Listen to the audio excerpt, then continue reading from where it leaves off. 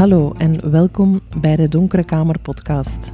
Mijn naam is Kaat Celis, oprichter van de Donkere Kamer en in deze podcast interview ik inspirerende Belgische fotografen. Mijn gast vandaag is een bijzonder man, geworteld in Scandinavië en in België. Een stoer uiterlijk, maar een zacht en feministisch hart van binnen. Hij is fotograaf, regisseur, DOP, cineast en ik vergeet vast nog een aantal andere labels. Hij is groots in het buitenland, alvast bekender dan hij in België is. Zijn bedrijf heet Shoot the Artist, dat stevig in het gareel gehouden wordt door zijn prachtige vrouw Catharina. Hij deed grote modecampagnes, produceerde tal van muziekvideo's en werkte met een aantal van 's werelds grootste artiesten samen, zoals Iggy Pop, Henry Rollins, Grace Jones, editors, Simple Minds, John Fogerty, David Guetta, Juliette Lewis, Tiesto, Willem Dafoe, Slayer en nog zoveel meer. Deze samenwerkingen variëren van kunstfilms tot complete art direction van shows, muziekvideo's en artwork. Je hoort het van vele markten thuis. Mijn gast is geboren in Antwerpen in 1969. Ontdek samen met mij waarom hij fotograaf werd, waar hij van droomt, naar wie hij opkijkt en wat zijn volgende projecten zijn. Welkom in de Donkere Kamer podcast met Bjorn Tagemöse. Nee, ik zeg het fout. Zeg ik het juist? Tagemöse. Tagemöse. Ja. Ik had nogthans geoefend. Hallo Bjorn. Het op zijn Deens wat inslikken. Hè. Ja. Zeg het nog eens een keer. Tagemöse. Tagemöse. We zijn hier in Hartje Antwerpen, in een oud pakhuis in Antwerpen-Zuid. Wat is het verhaal eigenlijk achter dit huis, dit pakhuis? Dit huis is eigenlijk lang de stokplaats geweest van mijn stiefvader en mijn mama. Ik ben geboren van een Deense vader en een Zweedse stiefvader, waar mijn geweldige echte vader geworden is. En die had hier een stokplaats voor al de meubelen die mijn moeder eigenlijk in Scandesign vroeger verkocht. En dat waren al de design classics, Anton Wegener en Arne Jacobsen en al die. Eigenlijk zijn mijn ouders daarmee begonnen in de jaren 50. En dat was helemaal vervallen en op een bepaald moment hadden ze geen stok niet meer nodig. En hadden ze zoiets van, ja, gaan we daar delen van wegdoen. En ik had een fotostudio nodig. En een deel was dat ik het helemaal verbouwde. En dan gingen zij het helemaal bijhouden. Maar in die deel heeft Vincent van Duysen ook nog gewoond hierboven. Ja, je voelt wel een beetje Van Duysen hier. De eerste stik van de Vincent, die heeft dat prachtig gedaan. Dus wij bewaren dat als... Wij bewaren dat met eer voor de Vincent. Wij doen daar niks aan, wij houden dat zo. Nee, dit is audio en je ziet het niet, maar het is inderdaad prachtig. En je bent heel handig, dat weet ik. Maar hoe ben jij in de fotografie dan uiteindelijk gerold? Fotografie, dat komt langs mijn mama's kant eigenlijk, mijn Vlaamse kant. En mijn onkel, Rick Timmerman, dat was een industriefotograaf. En ik weet het eerste cadeau dat ik kreeg op mijn plichtige communie, want ik ben al een zwaar atheïst, maar ik heb toch een plichtige communie gedaan. En dat was een goede zaak, want ik heb daar een camera gekregen. En dat was een analoge camera, ik weet dat nog, lang geleden. En daar heb ik alles van geleerd. Dat was een hele strenge, maar heel toffe leermeester, die leerde mij zonder lichtmeter werken. En het licht gewoon inschatten. Dat was op film, je kon er niet veel mee misdoen, maar je kon er veel mee misdoen als je geen lichtmeter had. Dus... echt zo oldschool leren fotograferen. En er een paar jaar mee meegelopen. Die deed heel veel luchtfotografie, dus ik heb dat dan op den duur overgenomen van hem. En om mijn eerste camera's te betalen voor de ventures in de mode en in de muziek. Maar ben je dan nog fotografie gaan studeren of is alles autodidact? Ik heb de academie hier gestudeerd. Ja. Ik heb ook wel een studie in marketing gedaan daarvoor. Maar omdat mijn eerste vader en mijn moeder waren echte artiesten die het geweldig deden als artiesten, maar economisch wel aan de grond geraakt zijn. En mijn stiefvader is econoom. En dat was een perfect match met mijn moeder, want die hebben het daarna zeer goed gedaan. Maar die zei mij ook van, als je artiest bent, hij zegt uiteindelijk is alles economisch, je moet daar geen schrik van hebben, dat is ook niet fout. En kijken naar onze grote artiesten als Luc Tuymans en Borremans en... bij de meest welvarende mensen, denk ik, in onze stad. Ja, dat is een mooie combinatie. Ja, voilà, dus er is ook niks mis mee eigenlijk, denk ik. Hè. Nee. En als artiesten leren in de markt zetten, is dat belangrijk. En in mijn beroep is dat enorm belangrijk gebleken ook. Ja. Je hebt zelf met Helmut Newton gewerkt, met een expo. Ja, ik heb niet met hem gewerkt, want hij was al dood. Maar, maar Helmut heeft dat ooit gezegd, hè, dat het fotograferen is eigenlijk het verkopen van broeken en hemden. Hè. Ja, natuurlijk, maar je kunt dat ook ver doortrekken. Hè? Absoluut, dus, maar ik vond dat wel mooi, dat zelfrelativeringsvermogen erin. Dat ja, nee, dat is absoluut zo. Hij plaatste zo. dat heel goed. Zo van... Je spreekt over je Belgische moeder, je Zweedse stiefvader, je Deense vader. Hoe belangrijk zijn eigenlijk vandaag nog die verschillende identiteitswortels voor jou? Ik denk heel belangrijk. Ik ben echt de mengeling van een Bourgondiër, denk ik. Ik zeg niet graag een zuivere Vlaming. Ik woon in België. Ik ben uiteindelijk een Zweed in België, dus ik ben iedereen's vriend. Ik ben non-communautair, denk ik. Ik voel me eigenlijk wel heel Scandinavisch. Ik woon deels van het jaar in Zweden, maar ik ben tegelijkertijd naar als echt een Antwerpenaar ook. Hè. Dus ik kan het ook heel goed met de Antwerpenaren vinden. Mm-hmm. Ik heb ook misschien, dat zal van mijn Deense vader komen, dat arrogant kantje, wel een grote mond. Dat hebben wij gelijk met de Nederlanders en de Denen hebben dat ook. Hè. Mm-hmm. Wij zijn recht toe, recht aan, we zeggen waar we het op staan. Ik denk dat de Antwerpenaren hebben dat ook wel. Hè. Dus absoluut, ja. dat klopt wel eigenlijk. Mm-hmm. Hè. Maar mijn mama komt eigenlijk van Gerardsbergen, van Oost-Vlaanderen. Okay, ja. Dus mijn roots liggen echt in La Vlaanderen profond meer. Ja. En op artistiek gebied denk ik ook wel. Ik denk, dan ben ik wel meer een Vlaming, denk ik. Okay. Als ik het zo moet plaatsen, ja, absoluut. De diepe geschiedenis die hier hangt in de kunstwereld, in de mode, dat is eeuwen oud al.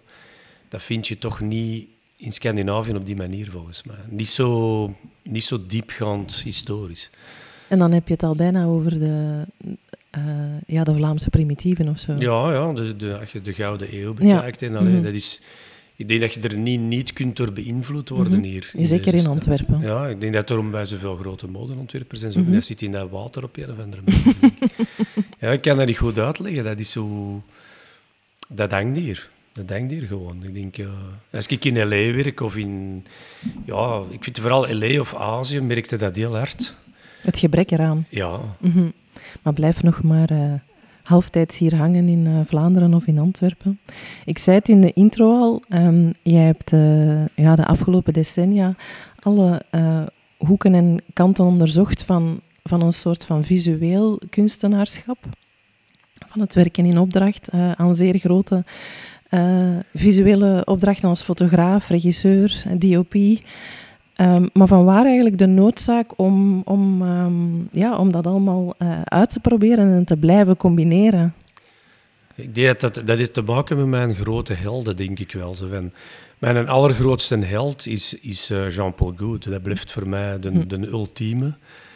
En Jean-Paul Goude, denk ik, zijn werk is echt gedefinieerd door... Dat is een stagebouwer die droomt wat hem wilt weergeven.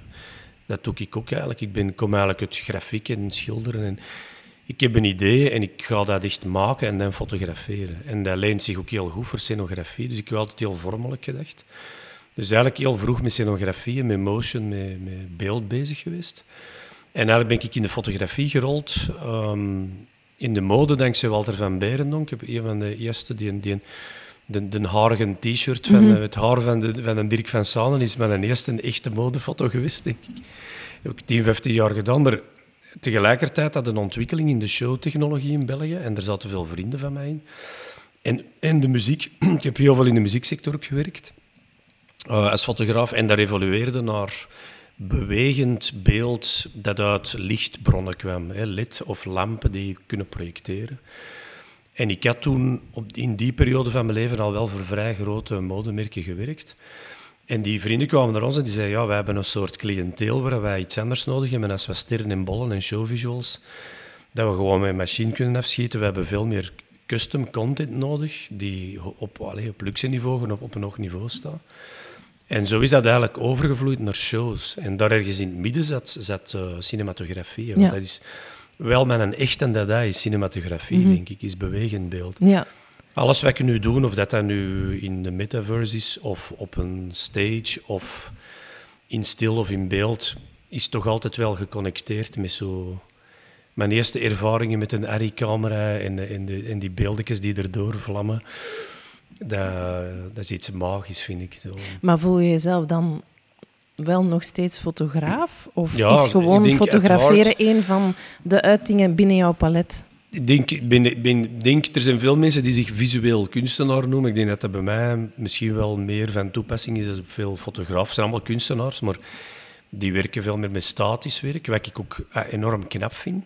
Fotografie blijft wel de oerkunst, vind ik, omdat je kijkt naar één beeld, dat blijft stilstaan. Ik vind dat altijd met WorldPress opvallend. Van, je ziet één beeld en dat pakt u en dat kun je niet naast.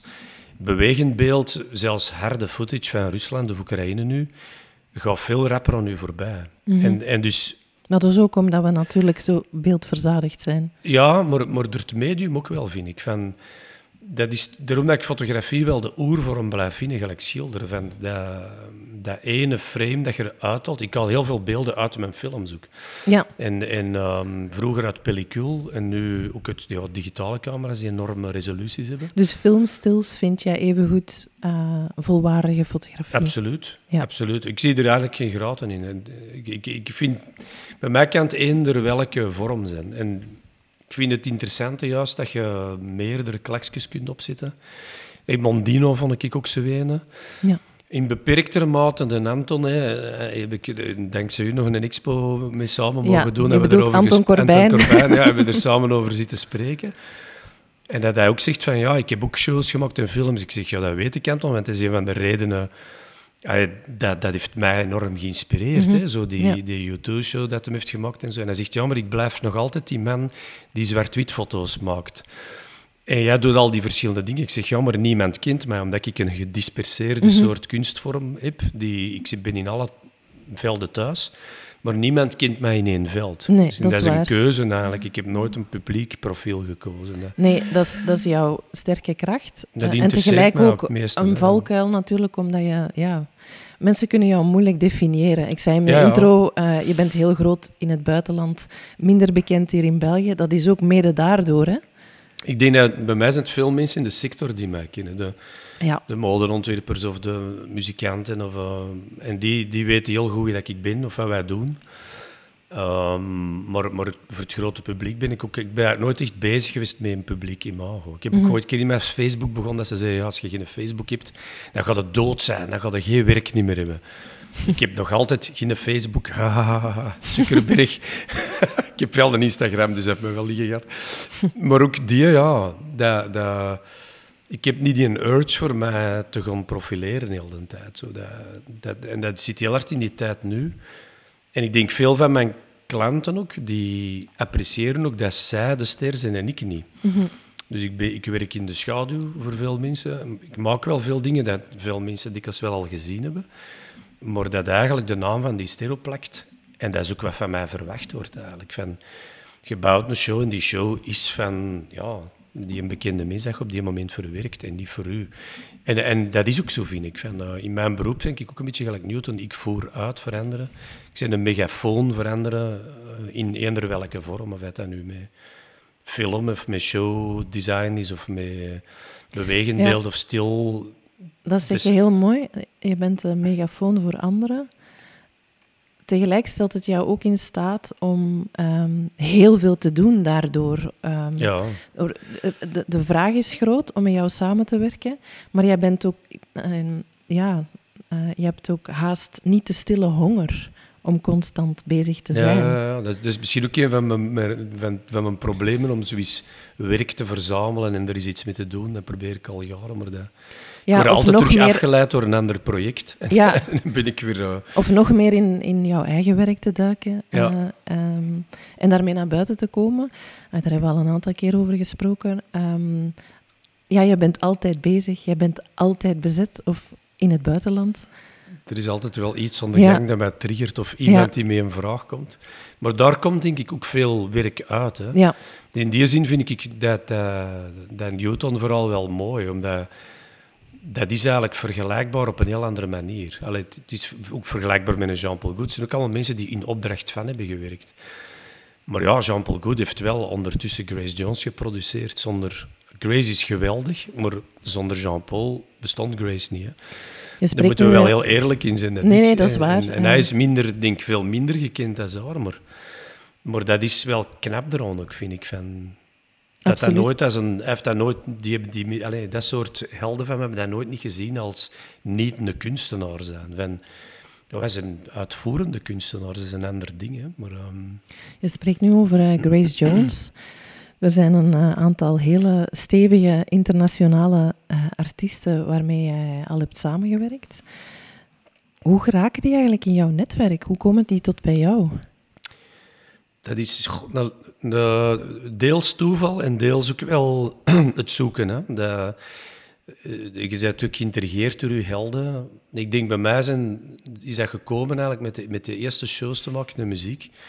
Dankzij mijn beste jeugdvriend Alain, dat is een briljante lighting director. Die heel veel grote shows maakt nu ook. Hij zit in heel andere circuits, met Zuid-Amerikaanse en werkt daar heel veel. Dus heel veel Zuid-Amerikaanse shows. We hebben er ook verschillende zo samen gedaan. Maar dat is denk daaruit gevloeid. En in de mode is dat denk ik begonnen met Walter. En ook mee op de academie te zitten. Met Van Berendonk. Ja, met Walter van Berendonk. Met La Rocca vroeger ook. Ik kwam gisteren Wim van La Rocca tegen op de show. In de tijd, die ballroomperiode van La Rocca, echt het pure prille begin van de discotheken in België en heel de gendercultuur avant la lettre eigenlijk. Dat heb ik allemaal meegemaakt dat ik op de academie zat. En we hebben ook nog die eerste hoes gemaakt voor de La Rocca. En dat model is Veronique Branchino en de make-up is Peter Philips. Ja. Wat de bekendste make-up artiest ter wereld is nu. En wij zaten allemaal op dezelfde school. En de Walter liep daar ook rond. En je begint met elkaar te werken. En dus eigenlijk dat netwerk van tijdens studeren en jouw jonge jaren levert jou vandaag nog steeds die internationale connecties op? Vandaag niet meer. Ik denk, nu ben ik wel heel lang Antwerpen ontgroeid al. Mm-hmm. Maar ik werk veel met Antwerpenaren nog. Hè. Ik werk ook met Walter van Berendonk ook nog altijd samen. Dat blijft voor mij ook een van mijn grote helden. Dat is ook een leermeester geweest eigenlijk, zonder dat hij dat wist. De allereerste shows van Walter in Parijs, daar viel mijn mond van open. Die kon zo'n geweldige shows neerzetten met Massive Attack. En die deed er de gekste dingen mee. En dat heeft mij wel gevormd van daar nog te zien. En zeggen van, ik wil dat ook doen. Ik wil met visuele kunst, misschien niet, hij deed dat met mode, maar met visuele kunst ook zo van die geschifte dingen doen. Dus ik denk dat het een combinatie van zaken is. Maar je moet ook een paar gelukstreffers hebben. Hè. Ik heb in de muziek veel voor Belgische artiesten al heel vroeg gewerkt. C.J. Bolland vroeger en met van die subversieve figuren, gelijk Acid Kirk, van die heel veel Belgische mensen waar dat heel goed mee klikte. Ozark Henry ook. Mijn eerste clip was een midzomerclip met Ozark Henry in het zwart-wit op 16 mm. Dat was het eerste dat ik op 16 kon draaien, wat ik centen genoeg had om op film te draaien. En heb ik voor Piet Godari al veel gemaakt met de jaren daarna. Maar dan begint het te klimmen. Hè. En op een dag bellen ze over andere dingen. En eigenlijk de grote klik bij mij is Juliette Lewis geweest. Die is hier ooit geweest voor een modeshoot.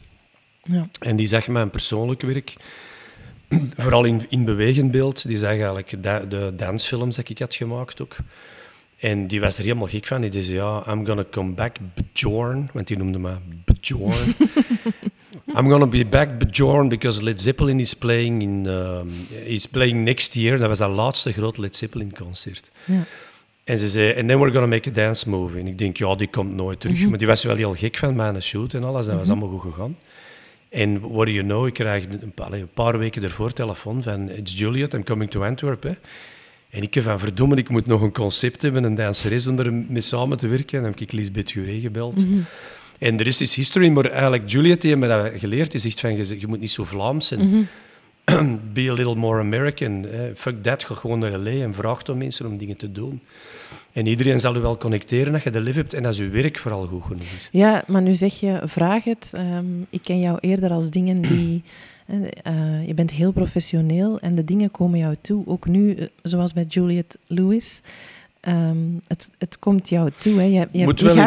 Moet in uw werk zitten. Ja, je gaat niet trekken en sleuren. Nee. Je gaat niet vragen. Jij staat daar niet met, bij wijze van spreken, met visitekaartjes. Het komt jou toe. Nee, ik haat bijvoorbeeld ook om naar artiesten te gaan als die een show doen en tussen de backstage te staan met iedereen die er probeert 3 minuten bij op de foto te staan. Ja. Dat is zo'n ding, ik probeer... Maar gisteren, en dat weet de luisteraar niet, stond je wel bij Grace Jones, die hier in Antwerpen heeft opgetreden. En heb jij nog een aantal dingen voor haar gedaan? Ja, ik heb voor haar aan 2 shows meegewerkt. Eigenlijk de visuals van de show met Aiko, hè, met de Japanse modeontwerpster, met de zebra, met die pop. Al dat werk heb ik meegemaakt. En dan heb ik een tweede show voor haar gedaan. En nu zijn we eigenlijk aan een nieuw project aan het werken van een album die uitkomt. Ja, maar wie kan dat zeggen, hè, Bjorn? Ik kwam hier binnen en je zei, ja, ik ben nog een beetje moe, want ja, het was 5 uur en Grace Jones en wat een wereld. Ja, dat groeit. Hè. Ik weet, dat is raar hoe dat je daarin rolt. Ja.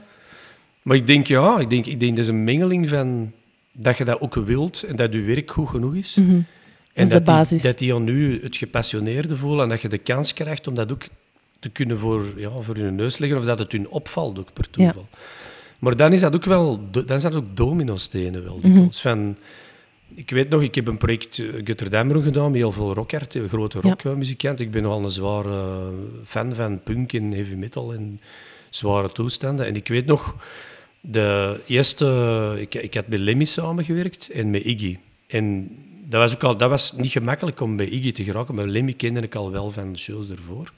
Maar gewoon het feit dat ik met Lemmy had gewerkt, dat klikte al. En ik heb daarna met Slash en met Joe gewerkt, maar die hebben mij zelf gecontacteerd. Omdat Lemmy zei, je moet daar aan meedoen, dat is cool. Ja. En dat is iets dat je zelf niet in dat niet meer hebt, maar dat je weet van oké, ik heb precies wel de noot juist geslagen. Zeker? Ja, of vertrouwen hebben dat jouw werk sterk genoeg is en dat de rest wel beweegt zoals dat moet bewegen. Ja, ik denk dat je moet zo in die maalstroom geraken. Ja. Als je jong bent, is dat frustrerend ook. Hè? Ja. Dan vecht je heel hard om je te bewijzen, om je te laten zien. En eigenlijk moet dat ook een beetje... Hoe kalmer dat je erin wordt, hoe gemakkelijker dat dan naar u komt. Heb ik dat is zo. Wat ik ongelooflijk fascinerend vind, is dat... dus jij doet klassieke modecampagnes soms, of maakt prachtige, tijdloze portretten. Maar evengoed sta jij in Kopenhagen op Kopenhel festival portretten te maken van hardcore heavy metal fans, haast vikings. En jij lijkt zo moeiteloos te switchen tussen al die... werelden, al die verschillende leefwerelden. Zit er voor jou dan een soort van algemene deler?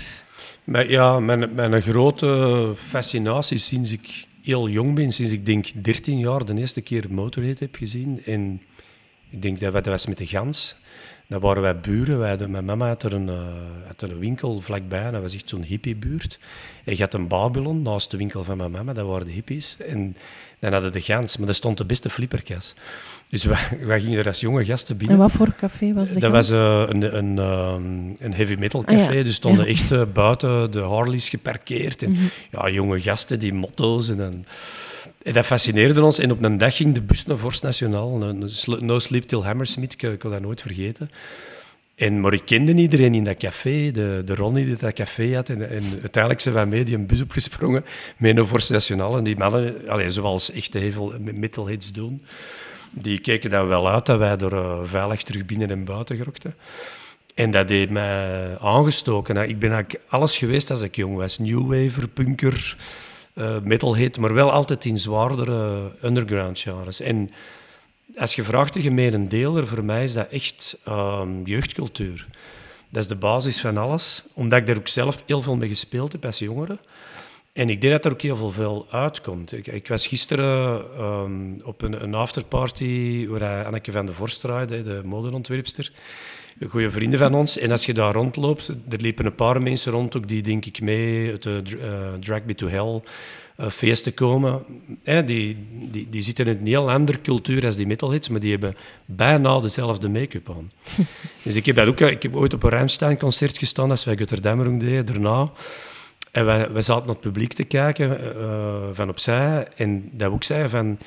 Hier staat een heel deel publiek die niet meer weet in welk kamp hem thuis hoort. Mm-hmm. Lemmy was er ook de kunstenaar in. Hè, van, er zijn er die niet weten wie gay is en wie rechts is, of wie links is, of wie gewoon metalhead is. En iedereen staat zo naar elkaar te zien van... Wat zeg je? Maar eigenlijk zijn ze heel gelijk allemaal. Zoeken ze allemaal dat extreme op. En dat vond ik zo geweldig aan Lemmy. Hè. Die speelde dan bij zijn uniformen van het Duitse leger en zo. En dan had ze aan hem gevraagd van, zit jij dan een nazi? En hij zei, I'm the worst nazi in the world. I have a Jewish lawyer, a black wife, a black girlfriend and a gay assistant. Dus dat spelen er met een jeugdcultuur en willen chockeren. Iggy heeft dat ook gehad, hè, tegen de schenenschoppen. Grace gisteren ook. Hè. Ze moest van het podium om 12 uur. Die is 15 minuten daarna nog altijd keet aan het schoppen. Ze zitten de klank gewoon af, die doet gewoon door. Ik kwam Daan daarna tegen, die zegt van ja, wat geweldig, dat zien we nergens niet meer. Niemand heeft nog de guts om dat te doen. Mensen willen zo getunede, getimede shows die bijna van een tape recorder afkomen. En dat is ook wat Anton Corbijn heel goed gevat heeft. Hè. Die cultuur, die tijd, daar denk ik... Hij is ouder als mij, maar ik ben er wel mee in opgegroeid. Ik heb duizenden concerten gaan zien, naar stagehand gewerkt. Gewoon om daar te kunnen bij zijn, om die een t-shirt te hebben, om die mensen van dichtbij te zien. Ik denk die fascinatie met de jeugdcultuur, hoe ze zich kleden ook. Walter ook voor mij is een Antwerpse punker eigenlijk. Hè. Walter is een gay icon en is een schat van een mens, maar is tegelijkertijd voor mij echt een punk. We hebben zo een film samengemaakt, Neon Shadow, met die Jeroen, wat voor mij ook neo-punk is eigenlijk, hè, van de subs. En ja, dat blijft ook altijd tegen dat schenenschop en op een hele lieve manier te ook rebelleren en blijven mensen...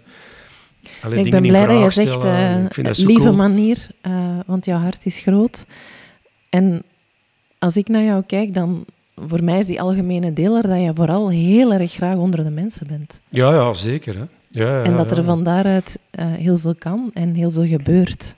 Ja, en ik werk ook graag met iedereen samen.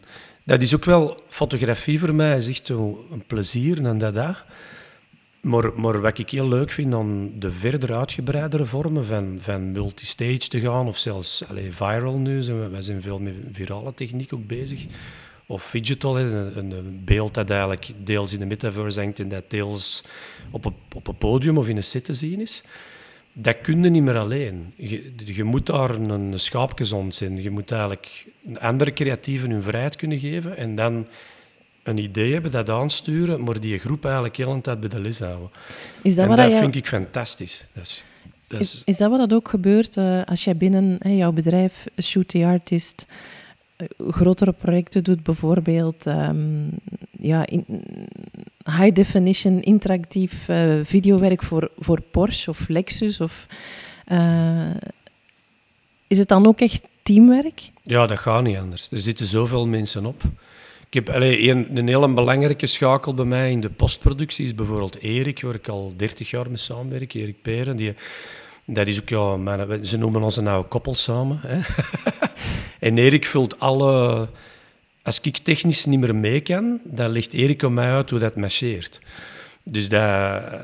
En ja, omgekeerd kijk ik creatief naar dingen, maar hij zal dat dan invullen en dat is niet altijd een pingpong. Een constant leren van elkaar. Ja, en ik heb ook zo Hendrik en Lars in Zweden, dus wij hebben met Shoot the Artist ook een Zweeds team dat vast bij ons zit.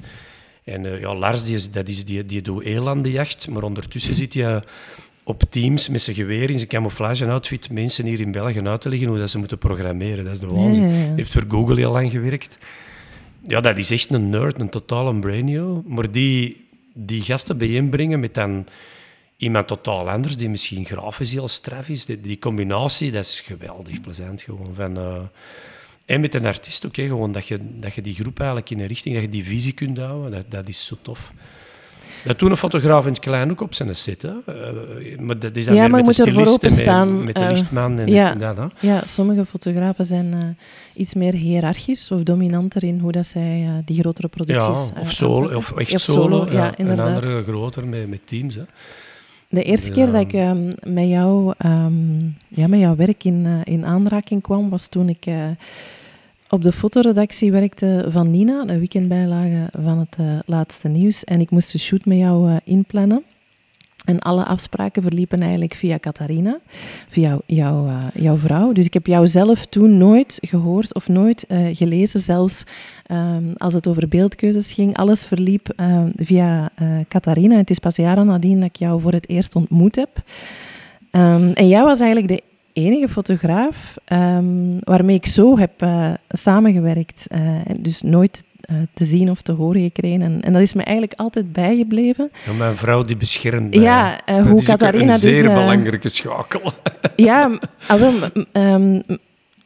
waarmee ik dus wilde vragen, geeft die manier van werken jou dan die absolute vrijheid die dat jij nodig hebt om zo, zoals dat je net beschreef, zo vol overgave en openheid te kunnen werken?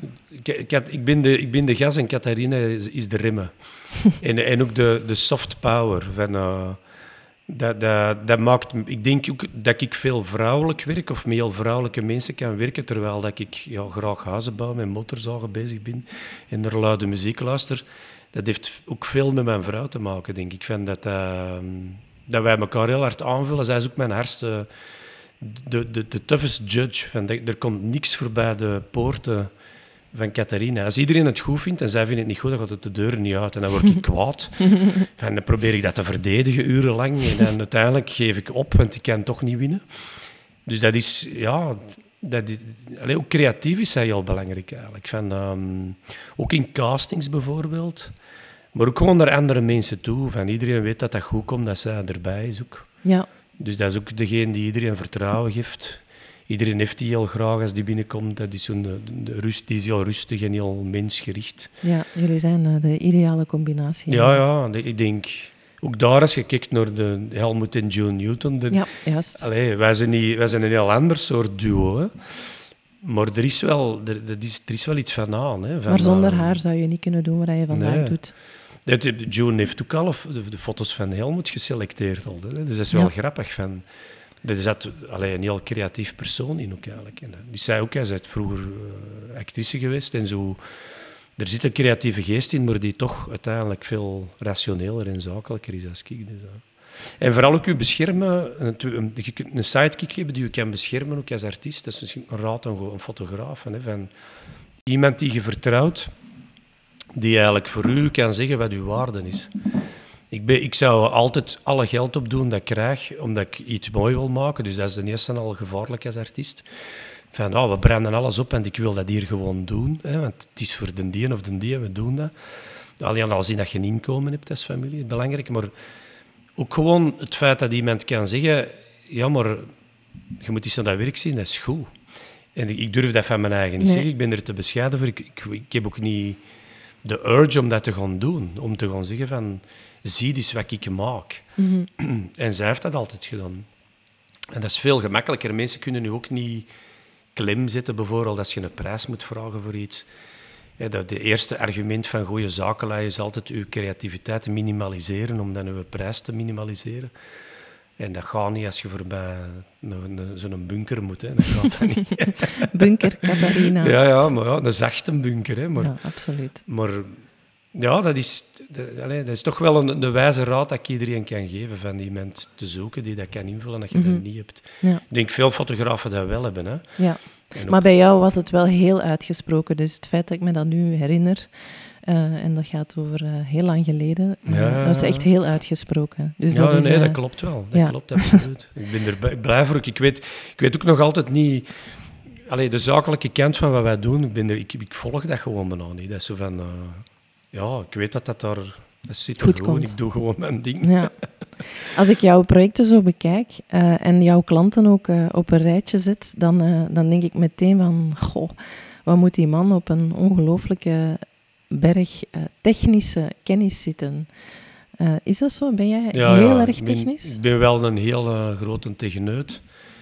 Omdat ik heb dat geleerd van mijn onkel, die heel technisch was. En dat was de technische camera, dat mocht geen kwartstopfout belicht zijn. Dat was op Ektachroms nog, dat was shoot, dus ik kon niet missen. Mm-hmm. En soms waren er maar 3 sheets. En die deed een grote job, die reed er helemaal voor naar... Ik weet nog dat we de eerste brug over de Spree, als de Berlijnse muur neerlag, dan was ik assistent bij hem. Dan reden wij helemaal naar Duitsland en trok die 4 sheets en die ging terug naar huis. Maar die ging 1,5 uur, 2 uur rondwandelen. En ja... Die meet de ene keer licht, klak, dat stond erop. Zo gelijk even doen. Zo. Ja. Klak, het is gedaan. En ik heb er die discipline van geleerd, maar dat technieken, ook dat verslaafden om die technieken, dat je ziet dat je, als je techniek niet beheerst, kun je ook niet echt mooi beeld maken. Je kunt dat proberen, je kunt één soort beeld maken. Je kunt een Instagram-fotograaf worden die altijd een groothoek gebruikt of alles scherp heeft, maar of alles digitaal doet, dat is even goed. Dat is wie dat je zei, er worden heel mooie dingen in gedaan. Maar bij mij was het toch altijd wel degene die kon spelen, ook met hun techniek, viel mij dan wel op. En in film is dat doorgedreven. Hè. Je begint met pellicule, ik heb veel met high speed gedraaid op film ook. De eerste Tiesto-show, waar Van de Keibussen mensen nog in meedoen, dat is allemaal op extreem high speed gedraaid in film. Ja, dat is €500 voor 20, 30 seconden dat er ondeur ging. Alleen in film, zonder ontwikkeling, dus je kon daar niet missen. Dan moet je technisch echt verstaan wat je aan het doen bent. Ja, uiteraard. En ben je dan ook altijd op zoek naar de nieuwste snufjes of gadgets? Ja, of... ik volg dat heel hard. En ik volg dat ook echt in tech. Hè. Dus ik versta wel heel goed wat Unreal Engine is of wat Unity is. Of, als Lars iets programmeert, weet ik ook wat hem kan programmeren.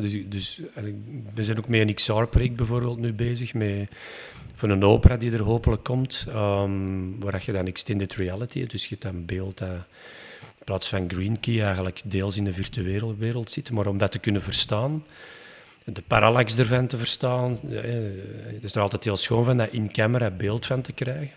Mensen denken dat als je digitaal draait, dat je geen cinematografie hebt. Dat is eigenlijk niet waar. Hè. Kijk naar games, gelijk Assassin's Creed en zo, dat is pure cinematografie, dat is puur licht. En de 3D-werelden in gaming is eigenlijk gewoon reflectie, illuminatie, zoals wij dat kennen als fotograaf. Dus een goede beeldmaker die een analoog heeft gewerkt, die kan perfect, als ze met het juiste team mee, een cinematografie voor een game maken. Volgens mij kan hem het veel beter dan de meeste programmeurs. Mm-hmm. Omdat dat inzicht van diepte, scherpte, licht... ik noem dat altijd Gustave Doré als schilder. Dat is voor mij de oermeester.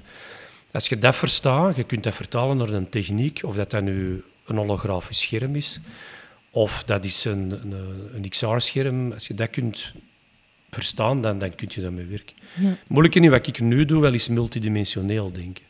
Ik heb zo... Jaren geleden was ik in L.A. en werd ik gebeld door een vrouw die runde Tractor.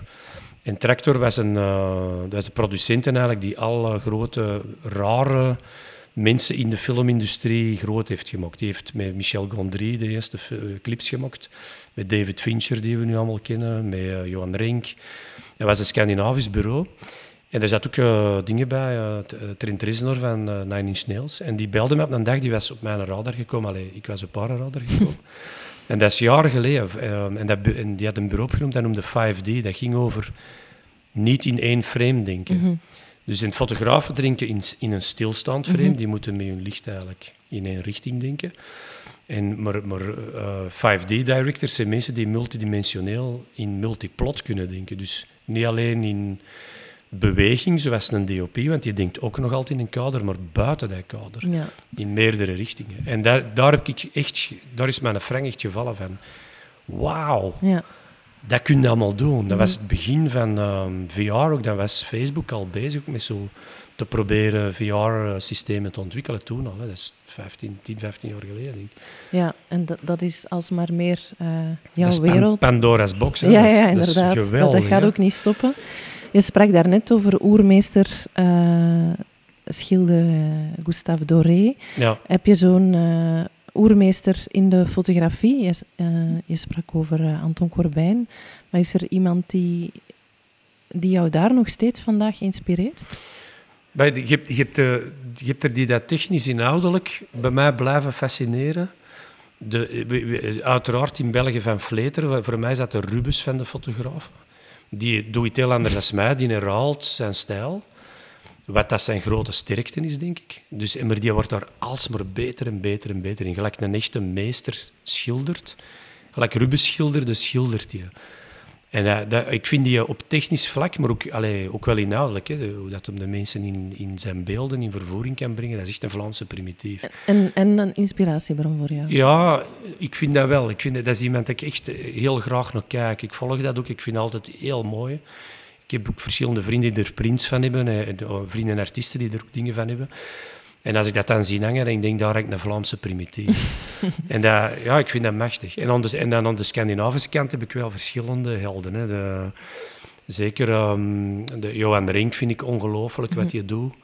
Dat is meer regisseursmatig, maar Scandinavisch en in cinematografie toch nog altijd wel... Fotografie niet, maar in cinematografie staan ze toch nog altijd wel tientallen ladders boven de Belgen, vind ik. Van de grote cinematografen komen voor mij van Scandinavië allemaal. En daar vind ik echt opvallend van... Ja, er zijn er zoveel dat ik gewoon geweldig vind. Dat je zegt van, die doen dingen die echt mind-blowing zijn. En er zijn ook veel mensen die combi doen, gelijk ik. Dus... de Bjorn Tagemöse van ABBA bijvoorbeeld, die dan nu met Metaverse... die hebben er geen schrik van eigenlijk, hè, van die voyage nu te doen. Tagemöse is eigenlijk ook een producer, een creatieve visuele denker, die is met immersive bezig ook heel veel. Dat zit daar heel hard in die DNA. En ik denk, mijn grootste held daar is zeker Jonas Åkerlund. Geen een DOP-fotograaf, maar eigenlijk een beeldregisseur, kun je die noemen. Maar die heeft ook, gelijk mij, heel veel mensen in de mode gedaan. En die werkt met een Beyoncé, maar is tegelijkertijd ook een metalhead. Dus die zit ook in al die vakjes bezig. Dus voor Ghost heel veel gedaan. Wat ik al een kitschgroep vind, maar wat hij er visueel mee doet, is fantastisch. Hè? Ja. De eerste set van Rammstein is ook van hem. Dus dat is ook zo, Jonas, dat is ook een gast dat ik echt naar kijk. Dat ik denk van, wauw, die is 10, 15 jaar ouder. Ik heb er altijd naar opgezien. Ook zo van... En ook totally relax. Hè, zo. Dat is een gast die... Veel mensen weten niet wie Jonas Åkerlund is. Hè. Ze zijn niet van Stockholm zijn, maar die nemen iedereen in de wereld gewerkt. Hè. Er is niemand dat er niet mee gewerkt heeft. Maar ik denk dat jij sowieso, al de namen die hier nu al gepasseerd zijn, dat jij heel erg open staat altijd om geïnspireerd te worden, gevoed te worden. Een hele grote honger om telkens jezelf heruit te vinden.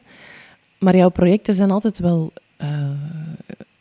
groot, of je hebt een team nodig. Maar sta je wel als fotograaf altijd aan? Ook privé? Nee, denk jij niet. Fotografisch? Ik ben wel, ik moet zeggen, ik was er juist aan het lachen met de Instagram-foto's. Ja. Maar oké, ik moet eerlijk zeggen, in mijn persoonlijk leven shoot ik wel door dat mobieltje. Omdat ik dikwijls niet de mogelijkheid heb om mijn machine mee te sleuren. Nee. En omdat ik dikwijls ook de machines dat ik dan mee wil sleuren voor zo'n moment, zijn te zwaar en vragen te veel mankracht om mee te werken. Dus op filmgebied zeker. Dus het is zeker een knop die je aan en uit... Maar ik heb wel veel mensen die vragen, pak toch een camera mee. Volgende week komt IGF. En dan ik ben met zijn manager, Henry, is een hele goede maat van me ook, die zegt dan van do take a camera along, you always make some nice shots. Maar ik heb regie ook voor zijn shows gedaan. En dan heb je geen camera vast, want je zit te veel met andere rommel bezig. Ja, ik zit met dat podium, met dat licht, met van alles en nog wat bezig. Maar dan kan ik het toch dikwijls wel niet laten van oké, kom, ik ga toch die camera meepakken en dan ben ik wel vertrokken. Zo. Dan, maar het is ofwel het een of het ander. Ja, want als je geconcentreerd voor één ding naar daar gaat, dan moet mijn hoofd ook daar echt heel hard op zitten. Dan kan ik, en als ik fotografeer, dan moet ik vrij zijn. Toen bij Kopenhagen ben ik een project aan het doen, met mijn vikingvrienden daar, en die vragen gewoon van, kom dat geven in de studio, backstage. Kom dicht voor te shooten en gewoon voor u te amuseren. En ik kom mee naar alle bands zien. En ik kan er al mijn helden ontmoeten en ermee Stage B naar de Phil Anselmo gaan zien, terwijl dat Lars Ulrich naast u staat. Dat is voor mij de grote reward, weet je, van...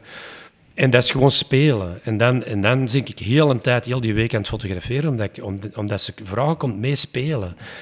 Ik word er ook niet voor betaald. Ze geven mij gewoon al die faciliteiten en doe daar iets vrij mee. En ooit gaan we daar wel eens een boek mee maken of dit of dat. En maar het is niet zo met Catharina en de kinderen of in je huis in Zweden? Privé nee, minder wel. Ik maak heel veel foto's van mijn kinderen wel, maar ook echt zo snapshots zoals iedereen dat zou doen. Ja. En meer van... Dit is het moment van, ik wil dat niet vergeten. Mm-hmm. Op mijn telefoon stonden duizenden foto's gewoon... Om mijn geheugen, ik kijk soms op het einde van het jaar door die een telefoon van... Wat was mijn jaar? En dan kom ik, weet ik veel, Laurie Anderson was ik naar de tentoonstelling gaan zien. En dan trek ik er een beeld van en zei, zoals dat wij eigenlijk die tentoonstelling, allemaal doen. Ja, voilà, zo. Ja. Maar dan... herinneringen voor mij ook, dat is David Lynch in... wat was het? Lost Highway komt er toch zo'n quote van I don't own a video camera. I like to remember things the way I remember them. Not exactly the way they were. En dat is ook wel iets dat ik heb. Van, ik moet mijn leven niet oneindig documenteren. Al zeker niet op Instagram zwieren. Nee. Dat zit in mijn hoofd gebakken zo. Ja. En, ik vergeet ook bijna geen beelden. Ook geen gezichten. Ik vergeet namen en situaties. Mensen die ik compleet niet meer weet van waar ik ze ken. Maar die gezichten, die haal ik er altijd uit. En ik heb dat met momenten van het leven ook. Dat zijn zo slices of life die in mijn kop zitten. Ja. Jij hebt klanten over heel de wereld. En ik denk dat je in verschillende internationale collecties zit ook. Scandinavische roots, daar hadden we het eerder al over. Heb je nooit echt een verhuis overwogen? Of, ik zit met een been wel daar al 20 jaar wonen wij terug in Stockholm. Hebben wij een huis in Stockholm. Het eerste klein huisje. En er zit ook mijn hobbyproject en ik bouw aan die huisjes in de zomer. En dan, want ik kan niet, ik ben nogal hyperactief. dus dan verkoop ik er een en dan bouw ik er weer een nieuw. En ik heb een vriend, daar zit ik met een beste vriend, Christian van Suttendal, die heel mooi kan tekenen. Die tekent dan weer iets anders. En dan ben ik daar weer een paar jaar mee zoet om dat ineen te duwen. Dus ik zit daar nog wel en ook met de familie. Wij zonderen ons wel in de zomers af. Wij zijn, Ja, maar dat is om te rusten. Ik bedoelde eerder vanuit die internationale klantenportefeuille om naar, ik zeg maar iets, Londen of New York. Antwerpen is beter. Dat is ook een van de redenen dat we hebben er soms over nagedacht. Vooral Kopenhagen zijn wij heel gek van. Gaan we daar niet wonen, levenskwaliteit is daar echt... Antwerpen is goed, maar Kopenhagen is echt nog wel veel beter, vind ik. Maar ja, ik zit hier op een uur in Parijs. Mm-hmm. Vorige week was de Walters een show, rijd ik met een Erike naar daar. Wij zijn die show aan het editen op de weg terug. Tegen dat wij thuis zijn, zit dat voor een groot deel in elkaar. En dat is een dag op en neer, dat kun je niet doen van Stockholm. Je zit altijd met 5-6 uur verplaatsing. Ja. Dus hier is Londen is een uur weg van Deurne. Parijs 1,5 uur, Amsterdam 1,5 uur. Düsseldorf is 1,5 uur. Maar het is goed dat je hier nog even blijft. Ja, dus wij zitten hier... Mensen beseffen dat soms niet. Wij zitten hier geweldig goed. Mm-hmm. Ja, dat is waar. Je zei helemaal in het begin dat jouw non-color geweest is voor jou. Ja, heel hard. Ja. Fotografisch. Kijk jij naar de nieuwe lichting Belgische fotografen? Ik volg het wel wat. Ik moet zeggen, fotografie... half en half. Ik volg het tussendoor, maar ik vind het ook moeilijk om het echt te volgen als ik geen tijd heb om echt te gaan kijken in musea of in de kunstwereld. Het project dat jij nu mee bezig bent is interessant, omdat dat is een ander circuit voor mij als dat social media circuit. En ik vind dat ook een beetje de dood geweest van sommige van mijn grote helden. Social media is clutter. En ik zie dat ook aan jonge artiesten of ontwerpers dat ik mee werk, dat mij dat soms opvalt dat die een Paolo Roversi niet kennen of wat zo'n recent figuur is. Zelfs een Peter Lindbergh soms niet kennen, tenzij dat hij hier in Brussel komt met een tentoonstelling. En dan nog. Hè. Mm-hmm. Ik denk, dat zijn bij de grootste namen in de mode, dat je die niet kent als ontwerper. Terwijl fenomenale ontwerpers die niet kennen. Hè. Ik denk, dat is toch wel... Die clutter in social media is er de doodsteek van geweest, maar is misschien ook wel maakt ook wel dat er terug een kwaliteitscircuit komt van iets, dat veel waarde krijgt. En ik was ook met jonge fotografen bezig van de week, die kwam ik tegen in de Normo, de koffiebar, om de hoek van onze hoofdkwartiertje daar. En Ona Beaufry zat erbij, ik weet je die kende, jonge Belgische fotograaf, een heel tof madame, vind ik. En dat ging ook over artificial intelligence, omdat ik ook veel met tech bezig ben. Ja. En dat zei ook van, wat moeten we daar nu van denken? Er zaten nog 3 andere fotografen ook bij. En ik zeg van, ik denk het feit dat je net... zij is veel met zwart-wit analoog bezig. Ik zeg, that's the way to go. Ik zeg, ga naar die kunde, doe iets wat een ander niet kan. Gelijk een schilder. Ga terug werk terug met artisanale technieken.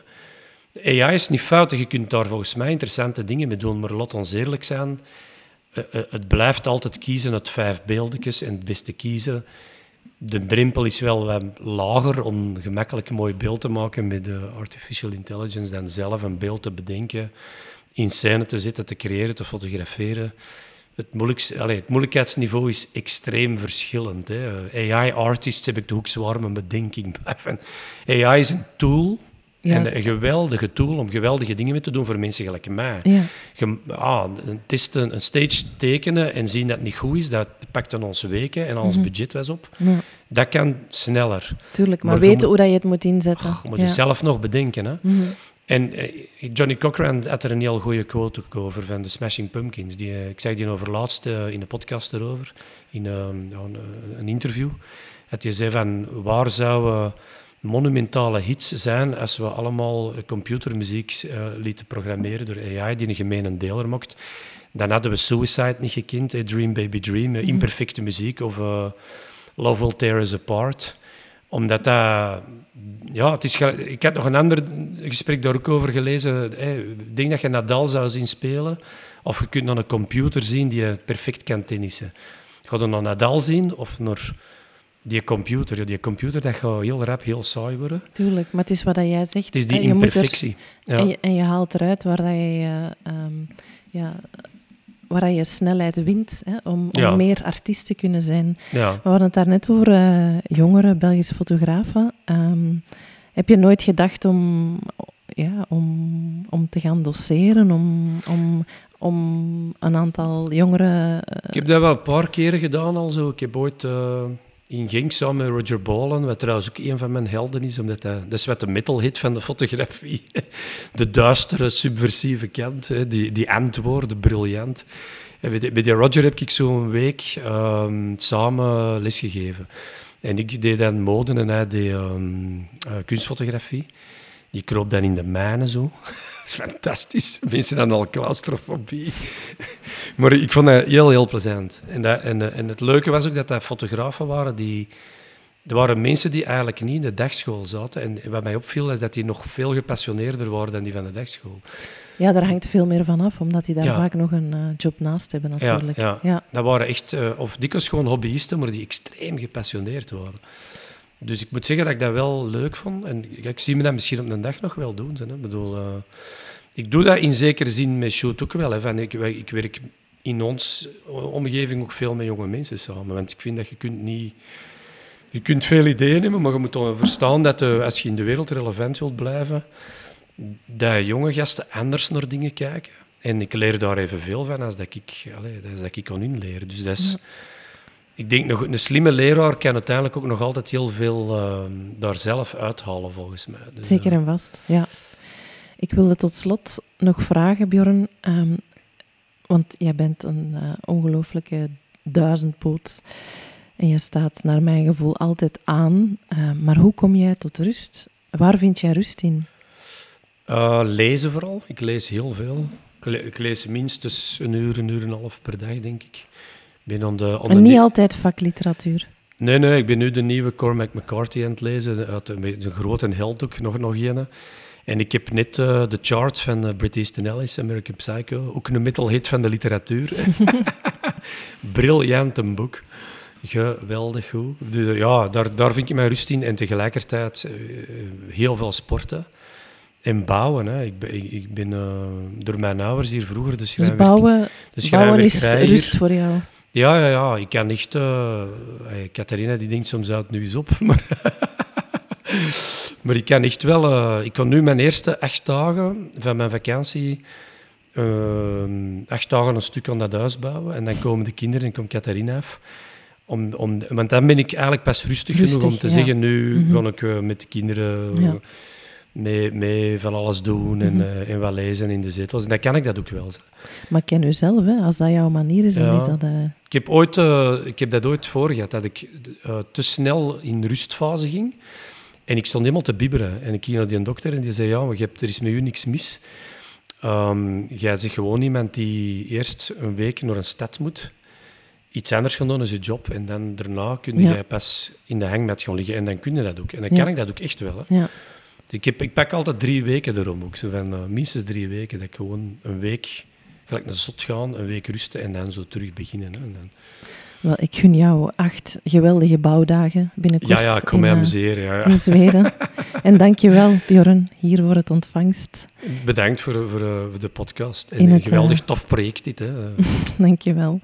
En voor de hele mooie inkijk in jouw visueel universum. Dank ook aan jullie luisteraars. Wij bouwen momenteel aan een webshop waarin wij fantastische fotoprints zullen verkopen van Belgische fotografen en die launch is voorzien op 4 september. Ook Bjorn zal in de shop enkele werken verkopen. En ondertussen is onze nieuwe site ook live, donkerekamer.com. Neem zeker eens een kijkje. En als jullie deze gesprek interessant vinden, geef ons dan alsjeblieft 5 sterren in Spotify of Apple Podcasts, zodat we stijgen in de rankings en meer mensen kunnen aanspreken met ons verhaal. Ik zet de link van onze nieuwe website alvast in de show notes en daar zet ik ook Bjorn zijn gegevens. Zo, dit was hem. Tot een volgende keer.